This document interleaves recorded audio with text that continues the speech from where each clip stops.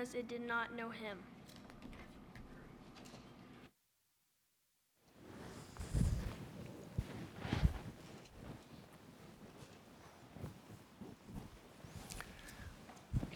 We have 3 questions and 3 texts for us to consider for a few minutes. We're thinking today about a personal relationship with Jesus and what that means. We discussed the idea this morning that phrase is a very common phrase in religious circles outside of our own. And we hear a lot of people in other religious circles talk about that phrase, and sometimes it becomes uncomfortable to us. But we also notice that we can't have an impersonal relationship with Jesus. Not possible. That's no relationship at all.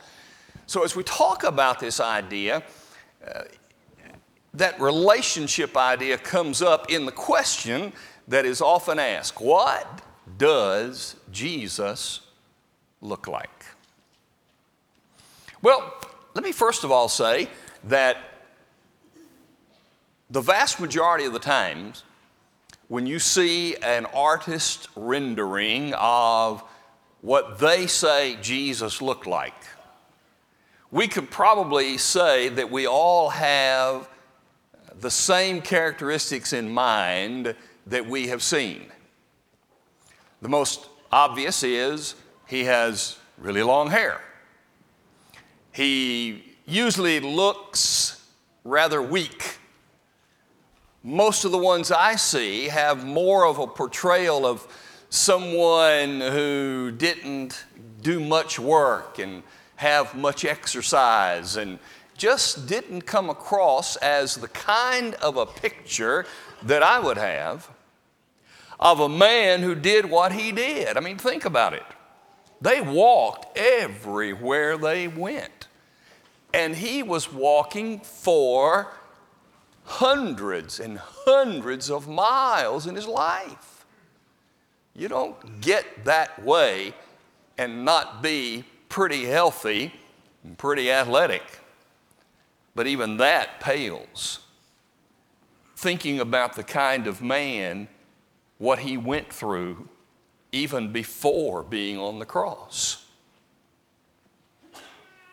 The historians say that the beating, the scourging before the crucifixion was often so terrible that the person died in the scourging, but not Jesus. And so everything that he went through says to me that I would expect to see someone who is very fit, very much mature, athletic, if you will. Certainly a person of the working class. We often hear that Jesus' father was a carpenter. Well, I did some study on that. The word used there for carpenter is actually an artisan. It is not specifically tied to what kind of material you're working with. He's an artisan.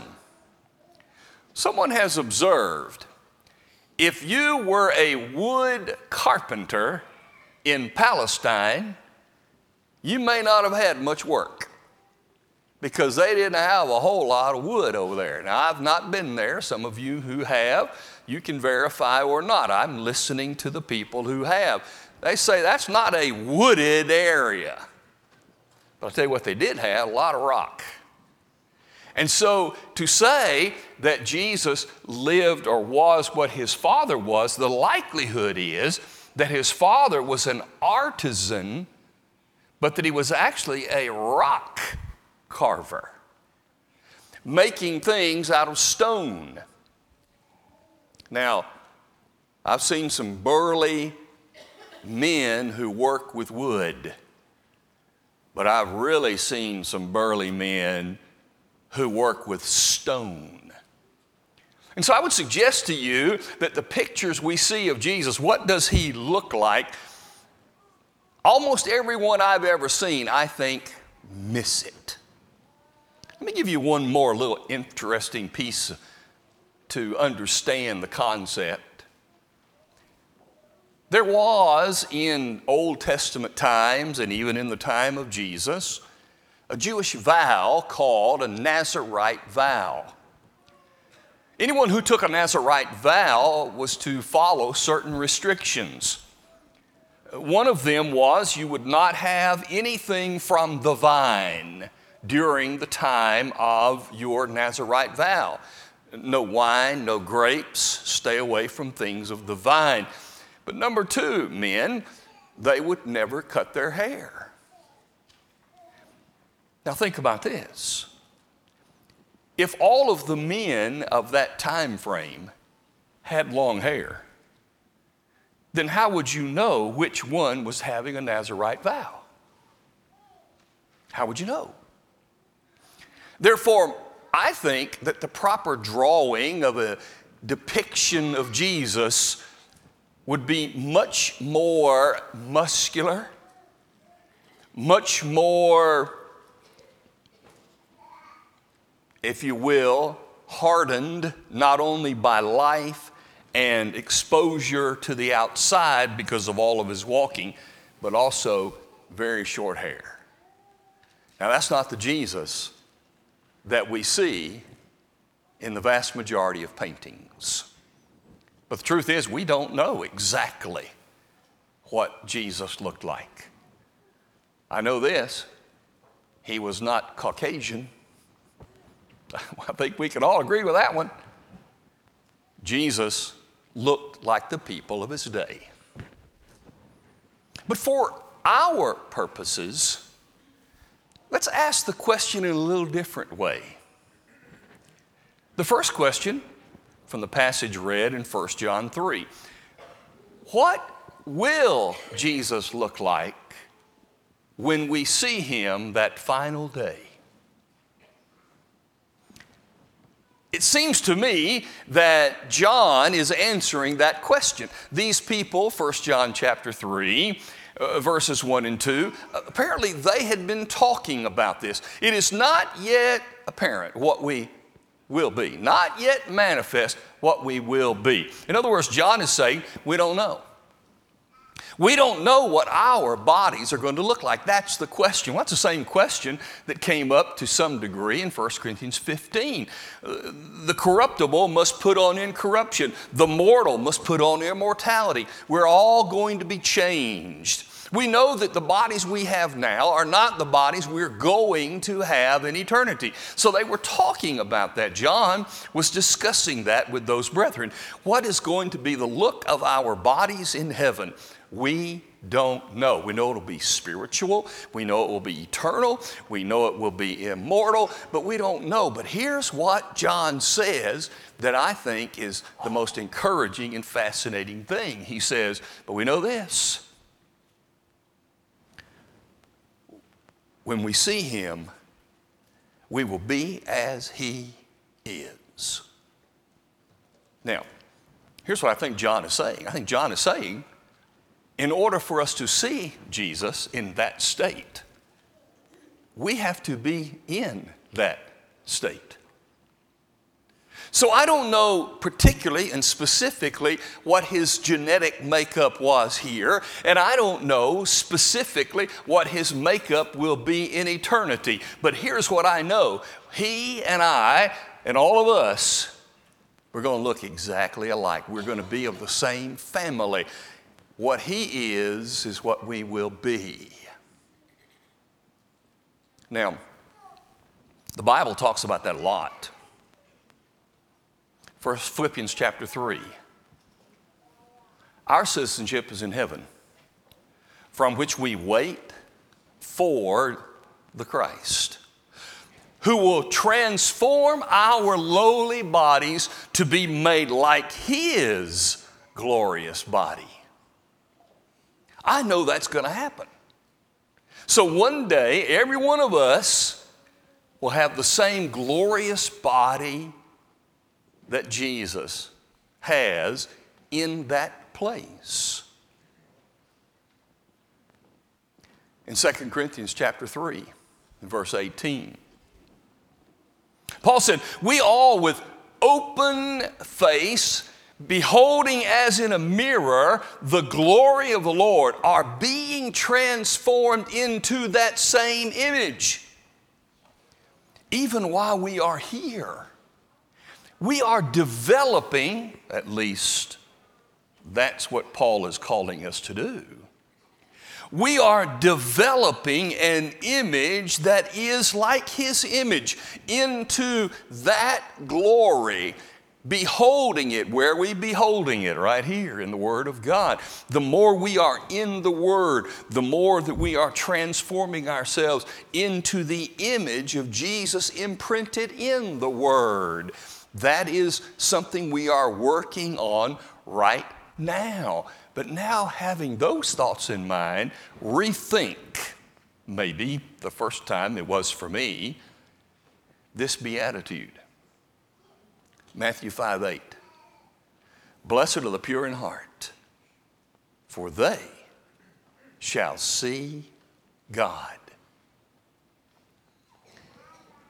Will we be able to see the image that presents itself to us if we don't have a pure heart that we have developed?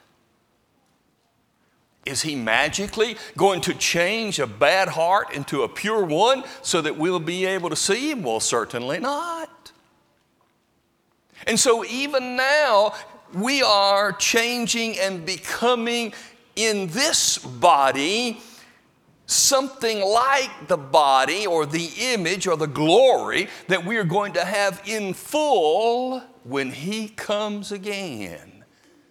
One final verse. Listen to Jesus' last prayer in John 17 and verse 24.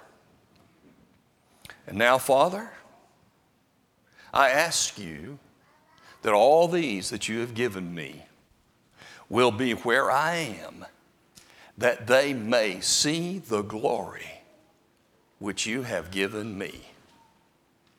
Jesus, in his prayer, prayed for you and me, that we would be able one day to see his glory as he is. And how does that happen? While we are now changing ourselves, becoming in a spiritual way the image reflected right here in Scripture, so that we can indeed behold his glory as he is, for we will be like him. That's what's coming. Let's turn to the next passage. John chapter 14. So, what does Jesus look like now? Well, specifically, we've said, we don't know. But watch what happens in this verse. Verse 7. If you had known me, you would have known the Father. He's making an obvious statement. If you know me, you know the Father. Why? Because they're the same. Philip didn't catch it. Philip said, Lord, show us the Father. And Jesus specifically came back in verse 9. Have I been with you so long, and yet you have not known me, Philip? He who has seen me has seen the Father. How then can you say, show us the Father? When Jesus was here, he said, you see the Father. Well, now, wait a minute. The picture that we painted, the more accurate picture that an artist could render of Jesus when he was here, that's not what he's talking about. When you've seen me, you've seen the Father. He's not talking about that, is he? He is talking about something different. He is saying there's the essence, the who I am, my real self, and my Father are one. Well, that makes sense. because we come from parents and we are like them. Jesus said, I and my Father. He came from the Father, not in his coming into being, for he is eternal. He came from his Father to do the will of his Father. The production or the coming of Jesus was not related to his non-existence to existence. It was related to changing his work. He took on a new work, and the work was to be the Messiah. So like his Father, he came to save us because God, in sending him, wanted to save us. So Jesus said, when you've seen me, you've seen the Father. Why? Because we do exactly the same thing. We have exactly the same mentality. We want the same things. We do the same things. We are alike. And therefore, we understand what is Jesus now. Well, John 4:24 makes it very clear. God is spirit.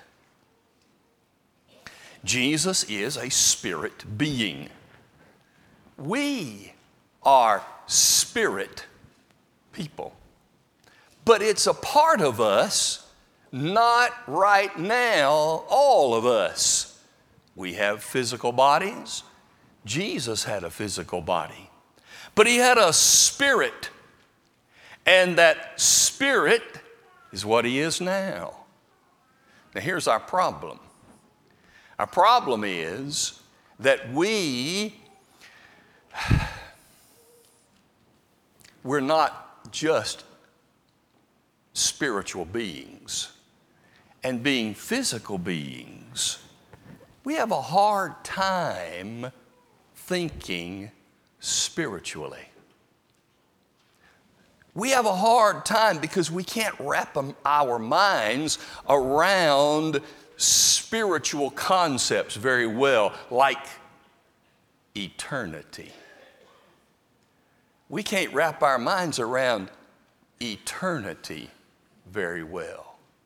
And the reason we can't wrap our minds around eternity very well is because we're physical. And physical has boundaries and limitations and walls in the spirit world. In eternity, there aren't those boundaries and limitations and walls.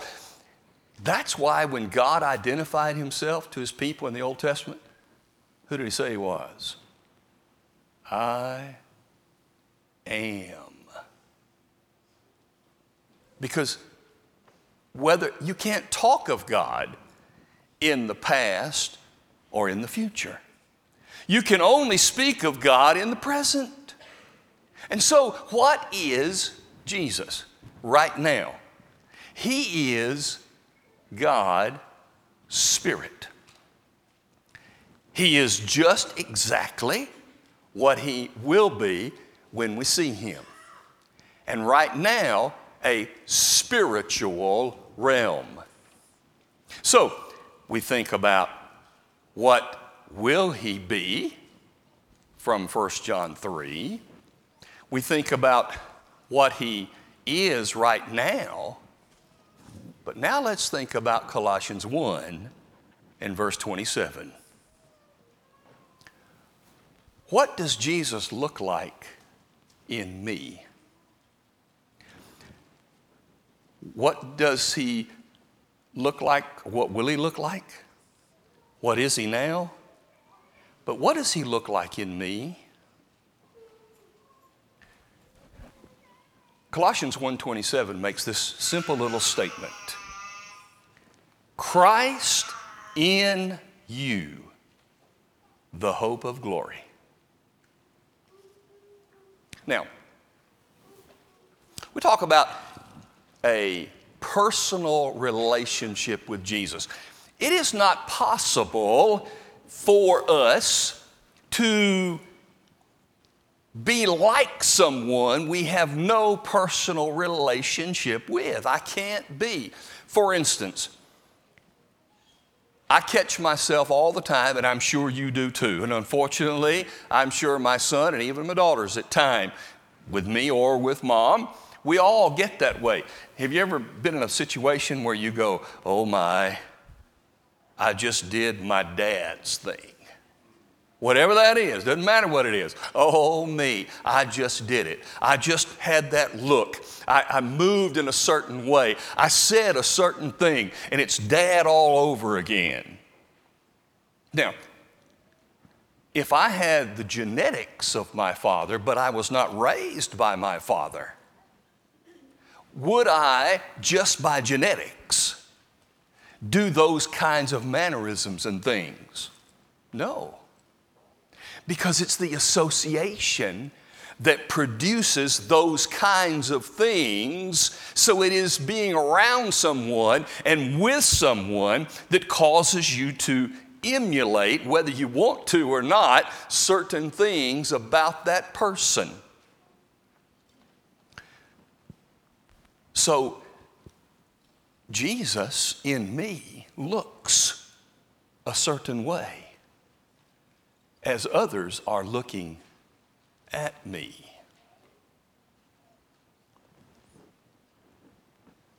We live in a world right now that is becoming more and more individualistic. And what that means is more and more people are creating the idea that says, I'm going to define what is right for me. And as we saw this morning, that personal relationship is often defined by someone who very individualistically says, this is what I like, this is what I'm going to do, and this is how I'm going to present it. But that has nothing to do with what the reality of a personal relationship with Jesus is. Notice this text. Christ in you, the hope of glory. What does that mean? I would suggest number one, it means that if I don't have Christ in me, I don't have a hope. If in this life only we have hope, we are of all men the most to be pitied. 1 Corinthians 15 and verse 19. First of all, Christ in you. Christ in you is your hope of glory. Having Christ in me is my hope of glory. Without it, without Christ, I have no hope. That's the point. Now that's easy. We all get that. But I think there's more there. Notice what he said about the text earlier. He said, this is the mystery among the Gentiles that he had from the beginning. What was the message from the very beginning when he pulled his people out and made them his people special from everybody else? There was a mystery. There was a secret. There was something being unfolded through the centuries. And you know what that was? That the Gentiles get to be a part of it too. The Jews were his people, but the Gentiles are also coming in. In other words, his people were his people by choice. The Gentiles were going to be his people by them choosing him. How are they supposed to see Jesus? How are they supposed to see God? Well, they should have seen him through the faithfulness of the Jewish people. But they did not do well with that. So then what does this phrase, Christ in you, the hope of glory, also mean? It also means that Christ in me is their hope of glory. People who don't have Jesus, people who do not have him in their lives, they oftentimes are going to think of him by the way they think of us. Their hope of glory in the future lies with how well we present that hope every day in our lives. I cannot claim to be a Christian and live and do these things and expect anybody to say, that's the Jesus I want. Because it won't work.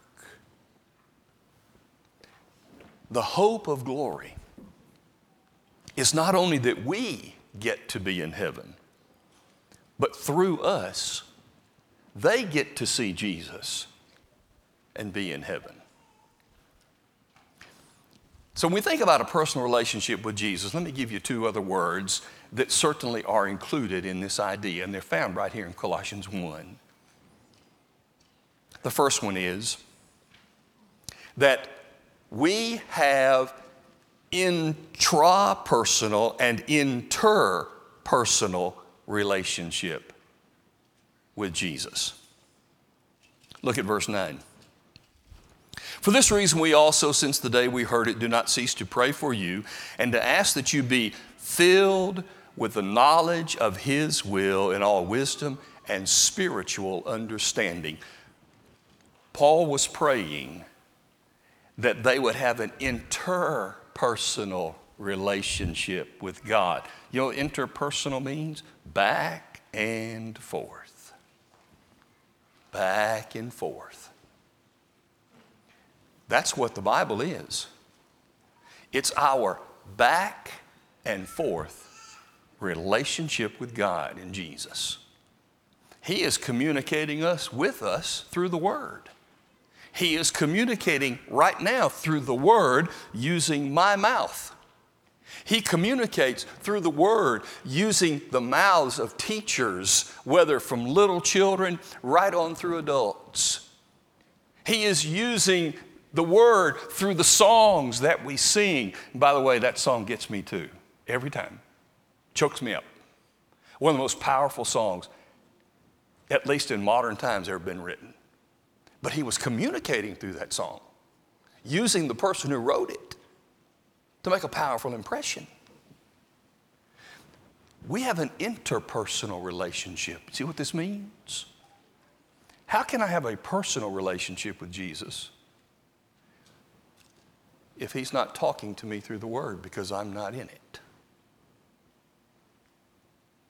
Number two, I have an intrapersonal relationship. That's verse 27. Christ in you, the hope of glory.